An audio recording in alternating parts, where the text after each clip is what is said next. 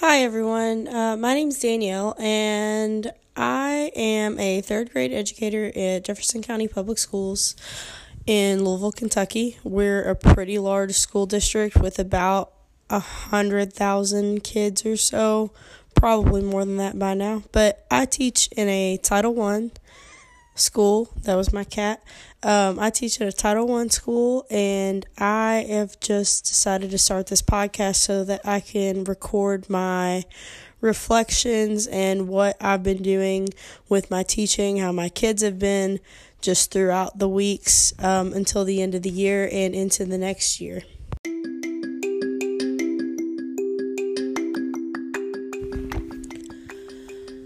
So this week I started off, my voice is a little rough because I actually took a personal day today, but it ended up kind of being a sick day because I don't feel that great.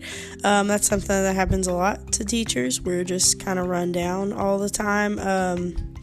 Our job is stressful and people don't really see how stressful it can be. They think we play games all day or, just hang out with kids. Let me tell you, that's not the case.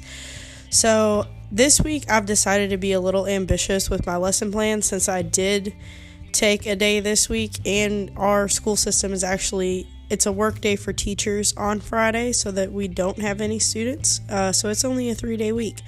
But this week we're kind of continuing our plans from last week too, because we've had some snow days that have thrown us off a little bit. My whole thing right now this week is trying to integrate some technology. I'm currently a master's student with technology leadership is one of my classes, so I'm just trying to integrate some new things and see what I can do with my students.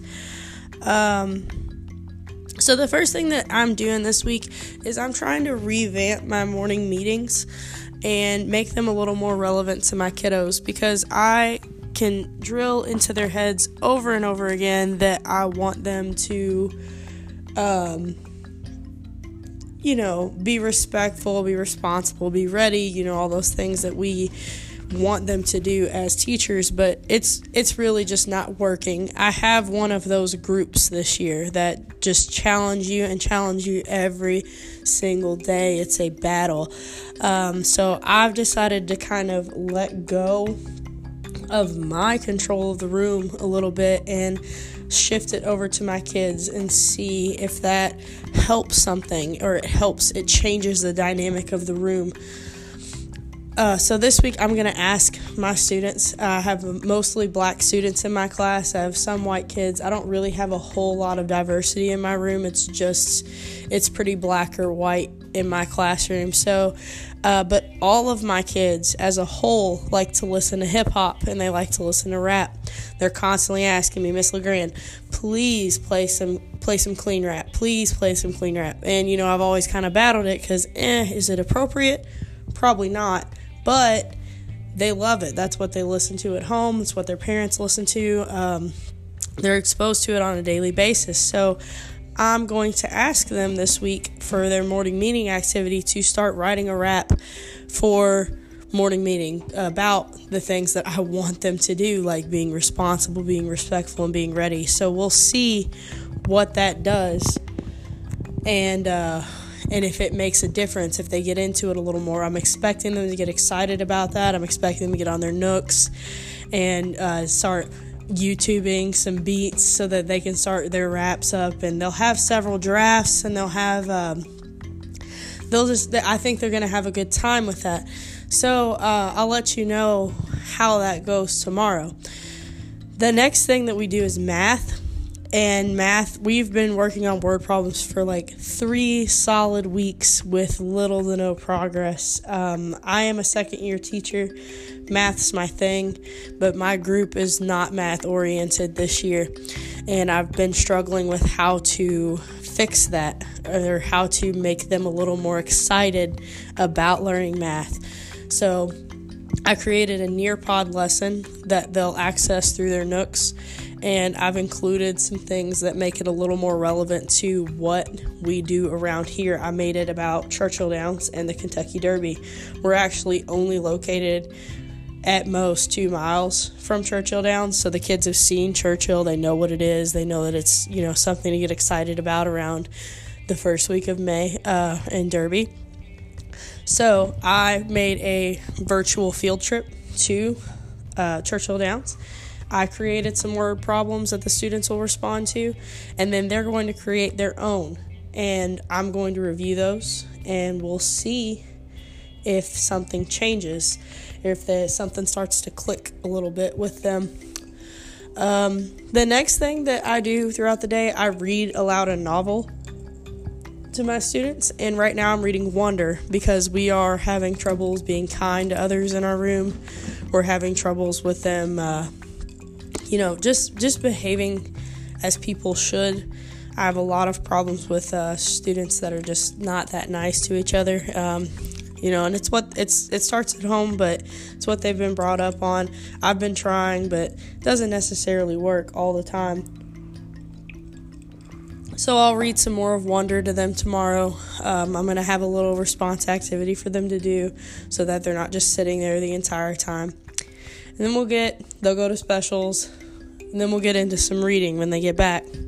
So reading, we've been working on reading. We do the Journeys curriculum. We follow that. And right now we're reading the Albertosaurus Mystery. So the kids have been reading that for about 4 days now. I was out today, so they did a packet on it. Not fun, but some, subplans are subplans. And they did a packet on the Albertosaurus Mystery. And I feel like tomorrow I can expand on this a little bit. And a lot of my students have picked up on dinosaurs. They love dinosaurs. I've got a set of infographic cards at the back of my room on dinosaurs. I've got several of them, space, states, cities, different things like that. So a lot of them have been really into these infographic cards at the back of the room. So I'm thinking of asking them to create an infographic card on a dinosaur that they're interested in. Something that could be created on something like Pictograph or Pictochart or Canva, but I'm not totally sure how I'm going to work that in yet, and I might just let some kids just get old-fashioned and draw. I've definitely got some drawers in my room. They truly do enjoy drawing it literally anytime that they can, even when it is not the appropriate time. So I might let some of them just straight draw the dinosaur and work on that up until Thursday, when it will be the last day of the week for us. And as it is Black History Month, it's February, I saw an idea, courtesy of one of the classmates that I have in my technology leadership class, that students in elementary school can and do use Powtoon to create things. So I'm thinking about seeing if the students would be interested in picking somebody from Black History Month that is kind of unconventional, like not your Martin Luther King Jr.'s, not George Washington Carver, not Rosa Parks, or the ones that we've all known and that we're very familiar with. I want them to find someone a little more off the wall, or someone contemporary.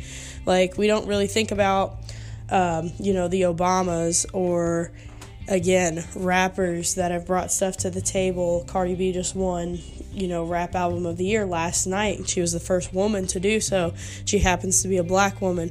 So I'm thinking about asking them to choose somebody contemporary, or have them look up, people that are not characteristically researched.